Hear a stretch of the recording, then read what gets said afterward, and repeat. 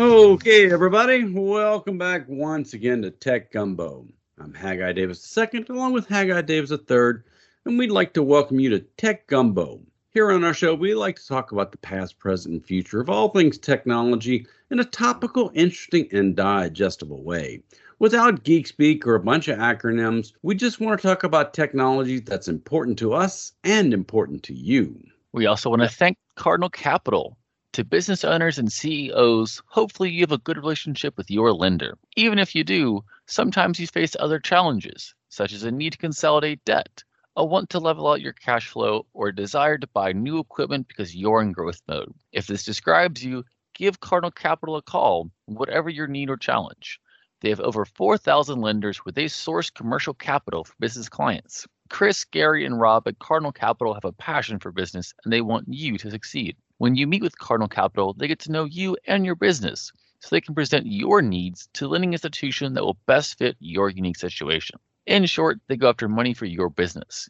They translate your business into what's important for lenders, and they are good at it. Depending upon what the deal is, no matter how complicated or straightforward, they will help maximize your profitability while setting your business up for success. They find the best solution for your situation, all while being fun and easy to deal with. For more detailed information, visit their website at cardinalcap.net. You can also call them 225-308-3700 or email them info@cardinalcap.net. So, Mr. Davis, how about some tech gumbo for the day? Sounds great. So let's start off with some news and updates, and you're going to notice a little bit of a trend here on this episode of Tech Gumbo. We're going to spend some time on cybersecurity. The first story we wanted to talk about, you may have heard about the iPhone that was stolen. Then this woman's entire life got turned upside down and she got robbed of everything, and including her Apple account. This is really tough. So it was a story that was in both the Wall Street Journal and the Business Insider. It was an interview with this woman who was out at a bar in Manhattan. Someone who she had a conversation with snatched her phone, and then before she knew what she was doing, the person had gotten into her account and changed the password to her Apple account and then reset the password, and then now they completely had her dead to rights because they saw her enter in her passcode into her phone, and from there they were able to grab a hold of the password, and then from there empty her bank accounts, empty her credit cards, set up new credit cards, empty those as well. This woman had a tough time. And then when she tried to reach out to Apple for help, they couldn't and wouldn't help her because she could not authenticate who she was. The password to her account had been changed, and Apple was saying, sorry, our security features, we don't know that it really is you. And so this woman's entire life, entirely dependent upon her phone, just got obliterated. And she's not the only person. This is a wave of crimes that we've seen in several places across the country. And we've talked on the show in the past about the problem with having your phone be the single point of failure like this. It's because we talk about two-factor authentication. Well, the assumption of two-factor authentication is that you have your device. And if someone else watches you put in your password and it's just 4 numbers or it's 6 numbers to get in, and then those 4 or 6 numbers get you into everything else. And then if someone were to request an authentication text or authentication email, guess where they go? They go to your phone, which they already have access to. And so one of the things which you can do here, which we did after reading the story, was make sure that all of our financial apps, any credit card apps, Venmo, Chase, whatever, all of your bank apps, make sure they require additional biometrics to sign back in. So for me in an Android, it's a thumbprint scan. For you in the iPhone, it's a facial recognition, something so that it's not just once you're in the front door, you have everything. That's right. If you've got an iPhone, go to your settings, go to Face ID and passcode, put in the 6-digit code, and then make sure you toggle on facial recognition for everything. There was another guy who had their phone stolen, and the thieves got into his phone, went into his photos, and then as they're scrolling through the photos, realized this guy had taken a picture of his passport, had taken a picture of his direct deposit form for his paycheck, his health insurance, his driver's license, and they had everything on this guy. And there was nothing he could do because, likewise, to the first person, locked out of their account. So his social security number, his passport, his driver's license, picture IDs that the thief could apply for credit cards and bank loans or any kind of thing. And nobody's going to say no to that because I got a passport right here. So many times you have to take a picture of a document to upload it, or you take a picture of a document for one reason or another. Maybe it was a picture of your COVID card or whatever. And so if you don't go back and delete those out of your phone, they're still there. And so the guy said that he saw a folder had been created with all these documents in it. Yeah, and as you said, one of our assumptions around security in general is that no one's going to have access to all those pieces of information about you. And that's, if they do have access, then they must be you. That's the only way that they have all this information together in one place. But because with the Apple setup, you can have your address, you can have, your phone number, you can have all this information. And then when you start tying together those other government issued numbers, well, then it's really hard to prove that that person who says they're you is not actually you. It really is a scary thing. So, number one, you've got to do a better job of taking care of your phone. We saw down here in South Louisiana, we just had Mardi Gras.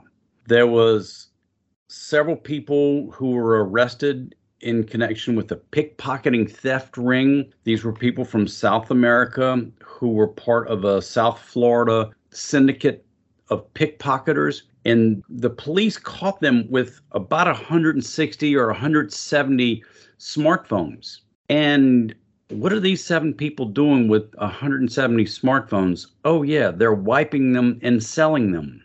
It's hard to turn over 16 or 17 phones, but 160 or 170, this is organized. They were prepared.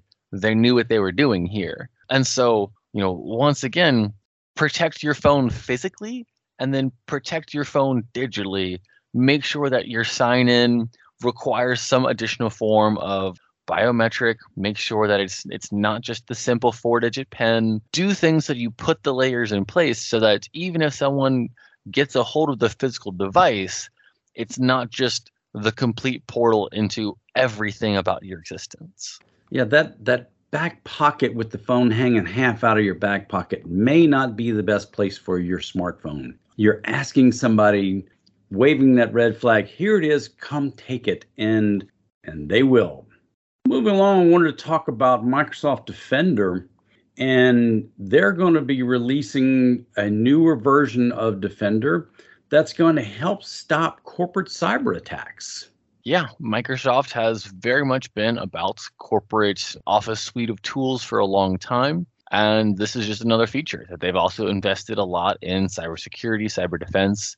And so by having Microsoft Defender be a first-party tool, which is actually worth having, worth doing its job, and they're actually taking some pretty cool steps here.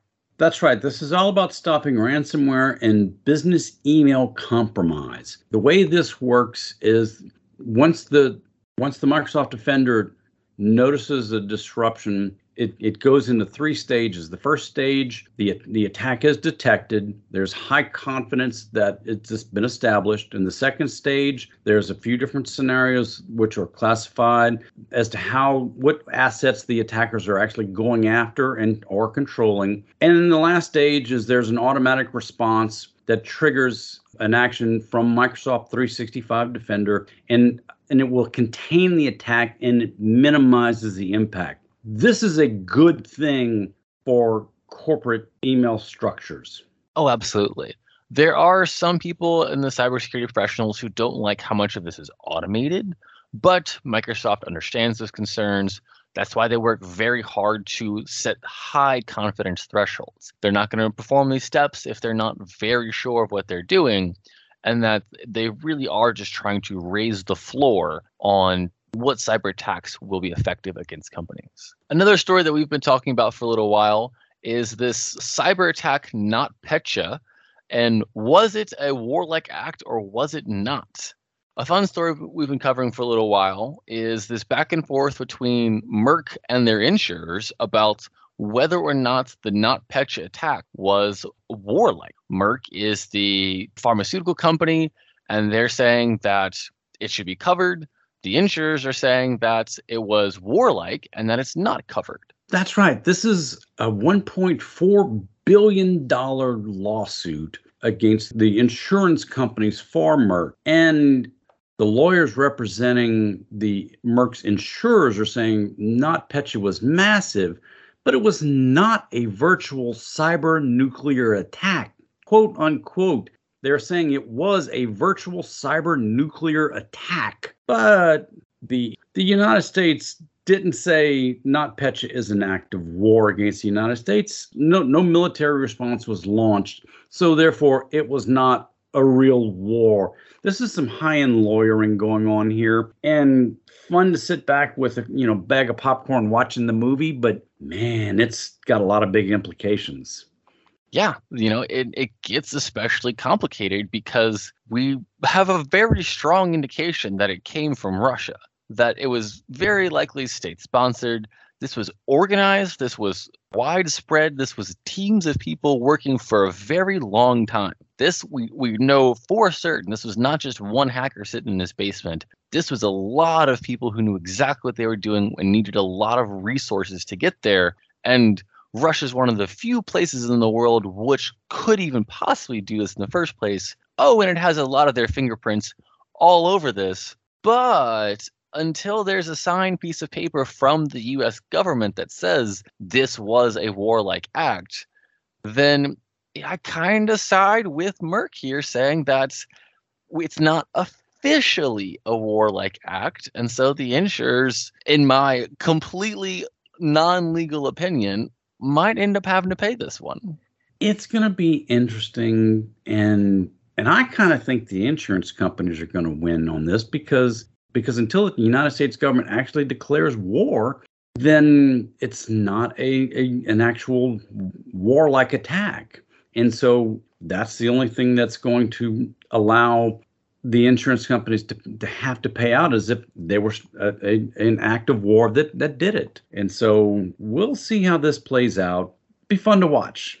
Another story going on, hackers have been circulating Mac malware via a pirated software torrent that some people who had created a pirated version of the Apple Final Cut Pro, which is a video editing software and normally costs about $300. They were pushing around a bootleg copy, and this bootleg copy was just cluttered with all kind of malware. So there's a lot of different types of malware, and interestingly, this one wasn't necessarily interested in ruining the life of the user. What they were trying to do is they were just trying to mine for cryptocurrency. And so one of the fascinating things that they did here was they had a little check in place so that if the user said, my computer's spinning a little harder than it should be, let me go into the activity monitor to see what's up, it would immediately close itself out. And so there would not be anything suspicious there if you sat there and poked around the activity monitor, and it would stay dormant until the next time that you launched that Final Cut Pro, which had the malware baked into it. I think that's just incredibly clever that they've thought about, okay, how are we going to get caught? What can we do to avoid that? The one real way of, if you did have this bootleg software, go download the latest version of the operating system, the Mac OS Ventura, and that basically will prevent that bootleg version of that software editing program from opening. So that basically renders that program useless. Other than that, trying to uninstall it, it still may leave some malware behind. So you have to be very careful. Good luck with that out there. Yeah. And so this is just always one of the things that you risk whenever you are out there downloading pirated products, whenever you are out there surfing the pirate bay. There there are people out there who know what they're doing and take advantage of this situation. Yes, pirates are called pirates for a reason because they like to steal treasures. The last story we wanted to get to is redline information. Popular websites such as Chrome and Edge and other browsers that store your passwords is a really bad idea. Yeah, they found malware is targeting those specific browsers looking exactly for the passwords that you're storing there. They know that those are just treasure troves of information, and that if they can find some malware, some way to sneak in or to sniff the passwords or do whatever they can and siphon those out, they have the key to so many places of your life. A real world example was presented by the analyst where a remote employee lost the VPN credentials, and the actors who used the information, they hacked back into the company 3 months later. Even though the computer had anti-malware solutions installed, it failed to detect and remove this Redline Stealer, which is the name of that software that was looking to get passwords out of the browsers. Yeah, this is a big problem because it affects all kinds of Chromium-based browsers, and that would be Chrome, Edge, and Opera, because they're all are built on the same fundamental software. And if you're someone like myself who has all of your passwords in Chrome, this is one of those ones that makes you, take a deep breath, because you are vulnerable to this, and that there are some things you can do, but if they are inside of Chrome itself, if they are able to manipulate the functions of Chrome, such as the Chrome password grabber, the Chrome protect data function, and they also have the Chrome unprotect data function, then you're really just kind of toast at that point in time. The thing that you can do when using with your browser, you can go to your login credentials and you can start requiring multi-factor authentication. You can, instead of using your particular password that you may have created, you can have Chrome create the password for you and encrypt it so that you never even know what that password is. There's a lot of different things that you can do, and we've talked about them through the years on how to protect yourself. Using password managers is a very good thing, unless it was LastPass, which we've talked about recently, but we'll get back to LastPass another time. Yeah, and that's what makes this so hard, is that there's no one set of solutions which we can recommend which will keep you 100% safe 100% of the time. That as we move more and more of our lives digitally, there are more and more vectors for attack. There are more and more surfaces to attack, and the best you can do is the best you can do. And that's why we give you different strategies, different solutions, such as this multi-factor, such as using these password managers, because these are really good solutions which will help you most of the time. But there's nothing which is bulletproof. There's nothing which is 100%. You're going to be exposed to some level of risk. And the whole consortium of Microsoft, Google, Apple, and them trying to put together the idea that you don't need passwords anymore can't get here soon enough. To move to a passkey environment is just something that has to happen sooner than later, because we spend so much of our lives with these computers, with our smartphones, and we go to apps and we go to websites, and when all of our information is hanging out there, all protected by a password, and all of your passwords are now exposed, you're going to have a bad day for quite some time. Yeah, and even the biometrics are an improvement, but biometrics are not perfect. And so this is this game that we play, and it's this constant, sword and shield between, you have the good guys who are trying to protect us. You have the people like Microsoft who are building these tools, but because there are people out there who are intelligent, who are malicious, they will always sit there trying to find the holes, trying to find the vulnerabilities, and they're good at what they do because they can make money off of it.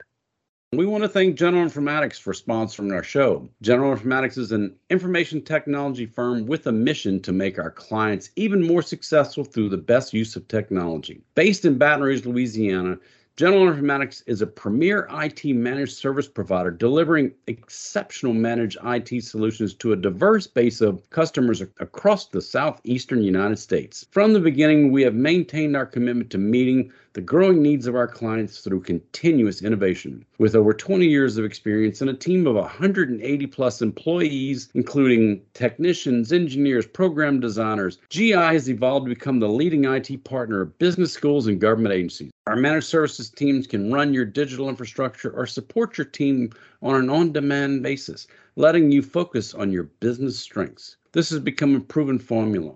So proven that 98% of our clients continue to do business with us year after year. Whether you need IT services, new technology, or have a question, visit us on the web at geninf.com.